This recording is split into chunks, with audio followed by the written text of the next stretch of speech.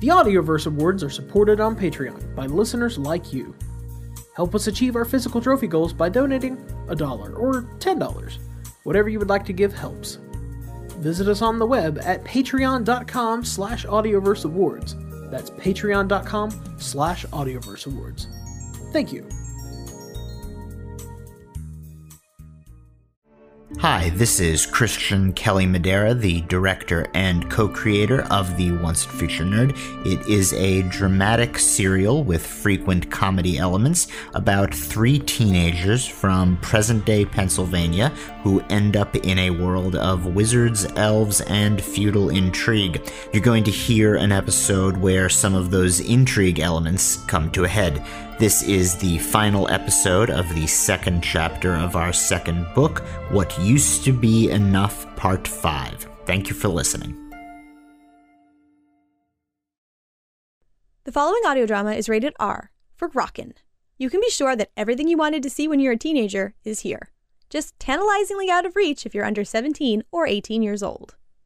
The Once and Future Nerd depends on listeners like you for funding and for spreading the word. If you enjoy the show, please tell a friend, leave us a rating or review on iTunes, and if you are able, consider supporting us at patreon.com/onceandfuturenerd. You shall be rewarded.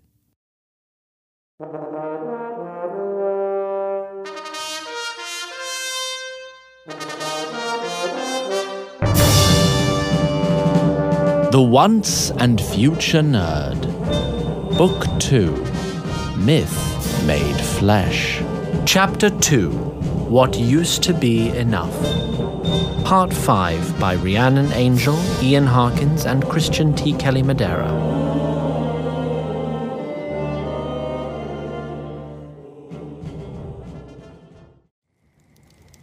Dear ones, when last we left our Miss Bailey, she was frantically preparing the horse's head in for the sudden arrival of a very prestigious guest. Anna, run and get to the finery. Those, my lass, are the Knights of the Wood. Now, I trust you recall that Arlene Redmore's departure from Castle Gwennatal was, if not strictly speaking illegal, then very much not the sort of thing done, and by necessity highly secretive. And if you do not recall this, I can assure you that Arlene did. Well, girl, don't just stand there gawking. Make haste. Knights of the... No, they can't see me. They mustn't. Because I'll spill the wine or burn the bread. I'm a terrible bar girl. I'll bring shame upon you, Miss Bailey. I know I will. What am I supposed to do? Serve them on my own? Ugh, you're not wrong, though. Oh, no, not him too. Anna, take him. If either of you makes a scene, you're out. Last chance, do you understand? Desperately, Arlene began to gather the baby and his accoutrements. Between the basket, the baby, the bottle, and the music box, her arms were more than full. It will forever be a wonder to me how such tiny humans manage to amass so many necessary items in such a short amount of time. Of course, thank you. I'll just take him on a walk. We'll come back when... Don't be daft. It's near midnight. Just sit with him in the corner, pretend you're a guest, and for Galadon's sake, keep quiet. Arlene had no time to respond. As the door swung open, she all but dove into a corner booth and turned her back to the inn's new visitors. Miss Bailey turned, beaming, to her new guests, her arms wide open as if to hug the Lord Commander. She thought better of it and turned the gesture into an awkward but enthusiastic curtsy. Lord Commander, as I live and breathe, truly it is an honour to have your men grace us with a visit. If you're looking for the comforts of home, head to the Horse's Head Inn. That's what they say. Who's they? Can I get you a glass of our mulled wine? Or perhaps something stronger? Or sweeter? Or bitter? As Miss Bailey babbled and bustled about the common room, Lord Commander Reloteeth's elvish perception took in all. A few patrons huddled near the fire, their attention on the new arrivals. That's really her, Lord Commander of the Knights of the Wood. A young mother cradled a sleeping baby in the corner, her face ducked against the child's soft swaddling. Retrained her gaze on this cloth especially. Frayed, worn, loved. Hush, hush, be still. Oh dear. Lord Commander, are you ill? I have a tonic that Thank you, good woman. That won't be necessary. I don't plan on staying long. I'm here on business, you see. Business, my lord. The Knights of the Wood are making rounds in search of any orcs that may have escaped us at the battleground. Mercy. Can you imagine? Well, yes, that's why I'm here. Right. Well, we've seen no orcs here, thank Galadon. Then Galadon for the crops and the sunshine. As for keeping the orcs away, we only have each other's constant vigilance to thank. It's for that reason that I'm afraid I must impose upon you and your guest to speak for a few moments. Please do, Lord Commander. Best to be safe, not sorry. That's the Bailey maxim. Now, as you all seem to be upstanding men and women, I'm sure you feel compelled by conscience as well as by law to report any orcish activity to the nearest garrison. Aye, but of course. But the orc is a crafty devil. He knows tricks and ruses to deceive all but the most trained eye. Which is why we must also be on the lookout for anything that even seems suspicious. Now, has anyone seen anything out of the ordinary they'd like to tell us about? No one? The smallest detail might help. You never know. Miss Bailey shot a glare towards Arlene and the child, but Relotiet calmly turned to face them with a painted-on smile. My word. Is this your child, my dear? Arlene, whose waxing courage would not allow her to raise her head to meet the elf's eyes, vehemently shook her head no. It's not hers. It was found shortly after the battle. And when I asked, you didn't think that out of the ordinary? Are you accustomed to taking in strange infants? Not accustomed, no. But it didn't seem strange after a big battle like that. Forgive us, my lord. Precisely what I mean. Thankfully, there's no harm done this time. We're lucky, in fact. There's a mother nearby what lost her little one in the chaos of fleeing the battle. I dare say that's the one right there. You don't say. We'll gladly take the poor dear off your hands and return it to its loving mother. Ree reached her arms out for the child. At this, the almost visibly shaking Arlene gulped in a deep breath and finally raised her head. Where's the mother from? I'm sorry. You'll have to face me, my dear. My hearing's not what it used to be. Arlene Redmore studied the child for a fleeting moment, still unable to hold its own head up, its soft face completely without malice or guile, and then with grim resolve, she turned to face the Lord Commander Relotiet. Where's the mother from? As the elf looked the woman straight in the eyes, a hint of a smirk tugged at the former's lips. My, but it is hard to hear over the poor thing's wailing. Can you do anything to quiet it down? Arlene produced Meryl's music box from her pocket.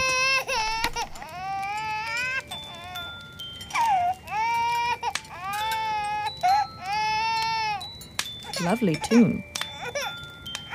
Now, what was your question? Where's the mother from? I'm certainly no expert in the human dialects, but yours is a very particular accent. There's a hint of peasantry from House Redmore's lands. But no, that's not quite right. Where are you from? Oh, you know, Hivignon, innit?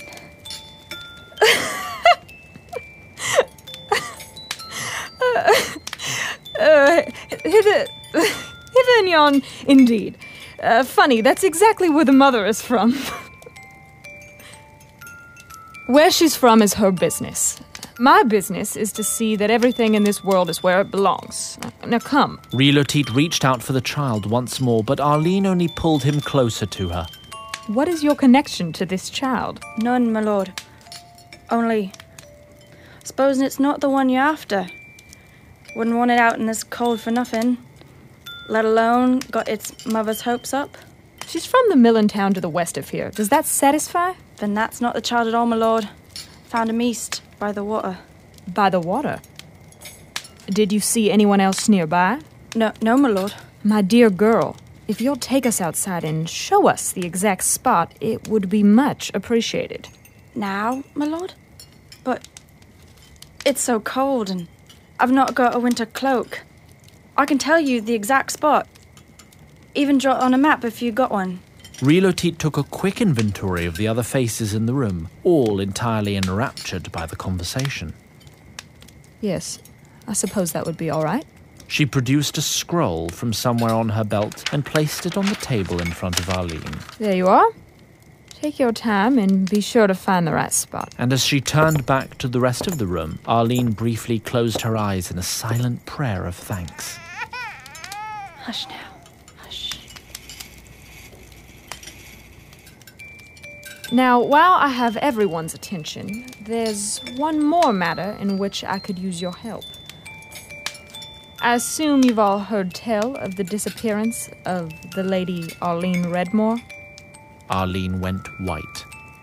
The lady went missing mere hours after her marriage to Lord Antonin of House Mooncrest. Mooncrest blamed Redmore, Redmore blamed Mooncrest, and now the two houses are at war. Lord Ardell Redmore has alleged that the Lady Arlene was kidnapped by her handmaiden, who disappeared along with her.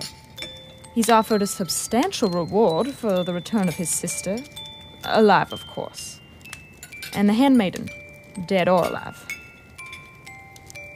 So if any of you have seen two unknown women traveling about together, one highborn and one low. Anyone? Miss Bailey, you've many travelers come through I'll here. show you. Say again, dear? I'll show you the spot outside. It will be easier. Ah, splendid. And take the child. Perhaps we can clear this all up right now and I'll depart directly. As soon as they were outside the inn, Ree gave Arlene a very perfunctory bow. Lady Redmore, or should I say Mooncrest? My, but we are resourceful. Please, my lord. Gwen did not kidnap me. Gwen? Oh, of course, the handmaiden. Yes, I know she didn't kidnap you. Our flight was my idea. I ordered her to help me. She mustn't be treated as a criminal. Her treatment will depend very much on your actions, my lady. So, let's take a walk, and you can show me where you found this child. After you. Arlene started off in the direction of the stream. Ree motioned to one of her lieutenants, who covertly handed her a cloth bundle a few feet in length, and then she followed after Arlene. Now, at that moment, the aforementioned handmaiden was in Bryce Riverfell's study at Freehold and face-to-face with Brennan, to the surprise of all three present. General Brennan. Gwen of Ruefield. Peace be praised. Thank all that is good.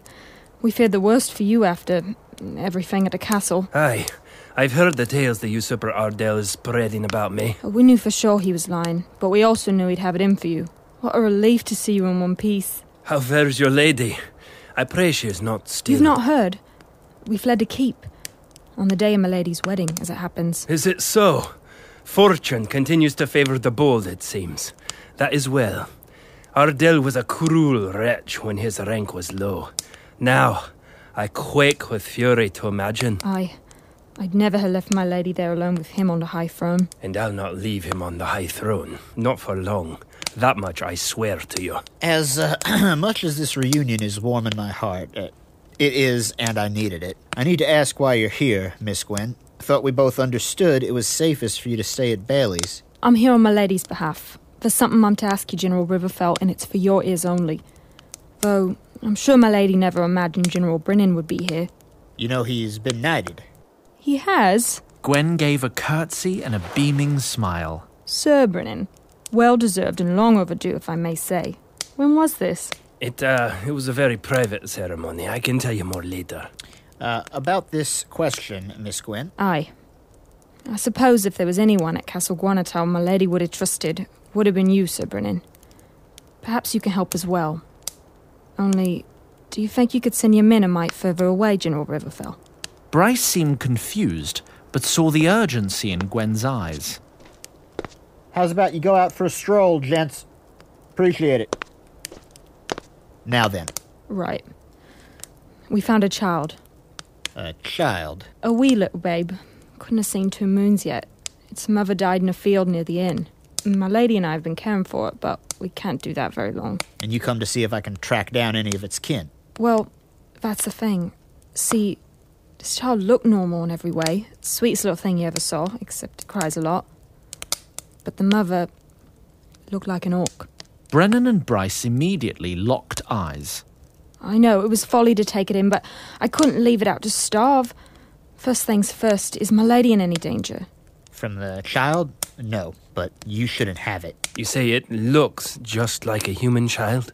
Might get teased by other children for having such light eyes, but otherwise you'd never think it wasn't born a min. But the mother was an orc. Looks so to me. Skin all grey and blue, though that turned out to be paint. But yeah, bright red eyes. I think I must see this child with my own eyes. Where is your lady staying? At the Horsehead Inn. You know it? Aye. Though I must be back before dawn. I'll have to make haste. I'm sure you can stay here, Gwen, if you're road-weary. I'll come. My lady'll be overjoyed to see you. I hope you don't mind a rough ride, then. I'll try and think of something while you're gone. I don't want you two keeping the thing, but this is a big thing to ask. I know. Thank you, General. Godspeed to both of you. And so did they depart, just as soon as they were able, in the direction of the Horse's Head Inn, and Arlene's frightful midnight stroll with Lord Commander Relotiet.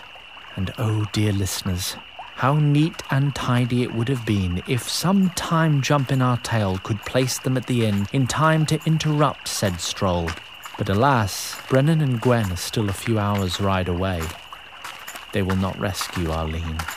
This is where I found the child.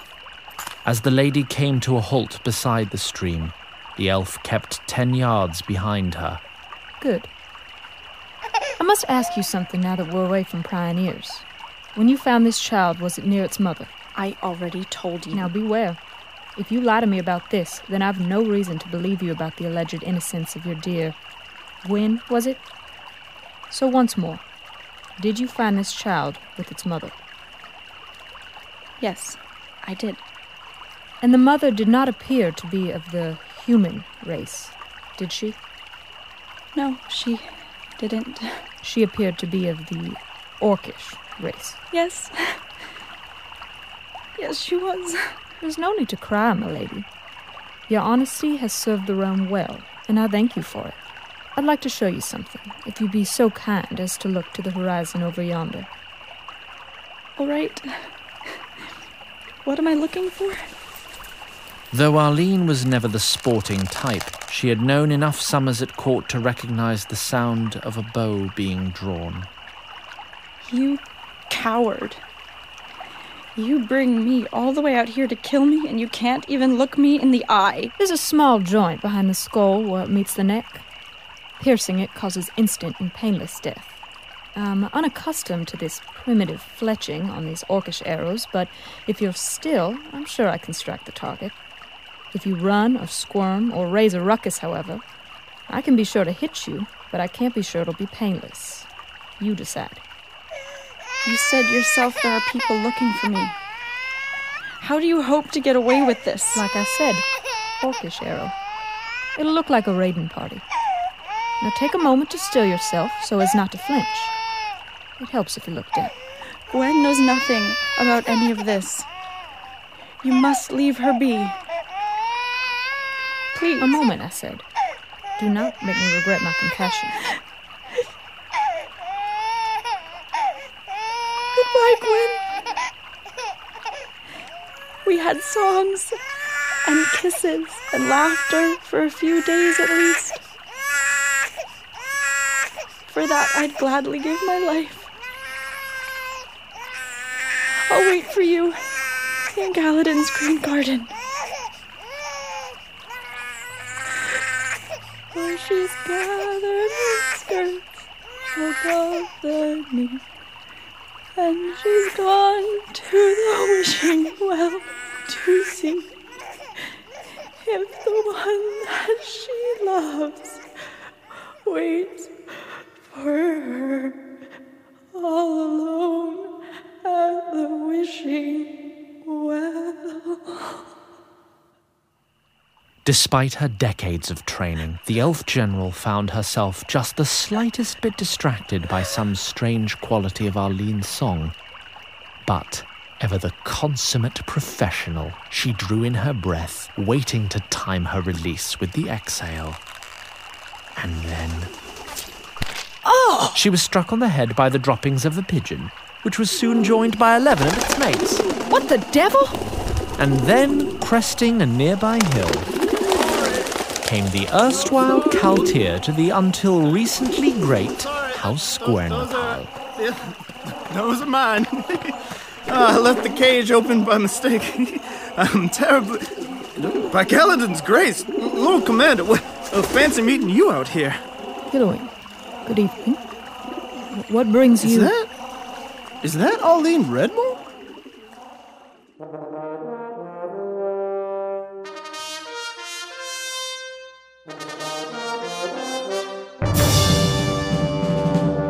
The Once and Future Nerd is directed by Christian T. Kelly Madera. It is created and executive produced by Zach Glass and Christian T. Kelly Madera, and co-executive produced by Jess Kelly Madera. Alex Story and Ryan Cushman are associate producers. It is performed by Rhiannon Angel, Garrett Arman, Dan Dobransky, Anya Gibeon, Ian Harkins, Paul Notice, Juliet Prather, Frank Querez, Julie Reed, Gregory M. Schultz, and guest starring Zach Valenti as Meryl. Production audio recording by Jared Paul, with second unit recording this chapter by Zach Valenti.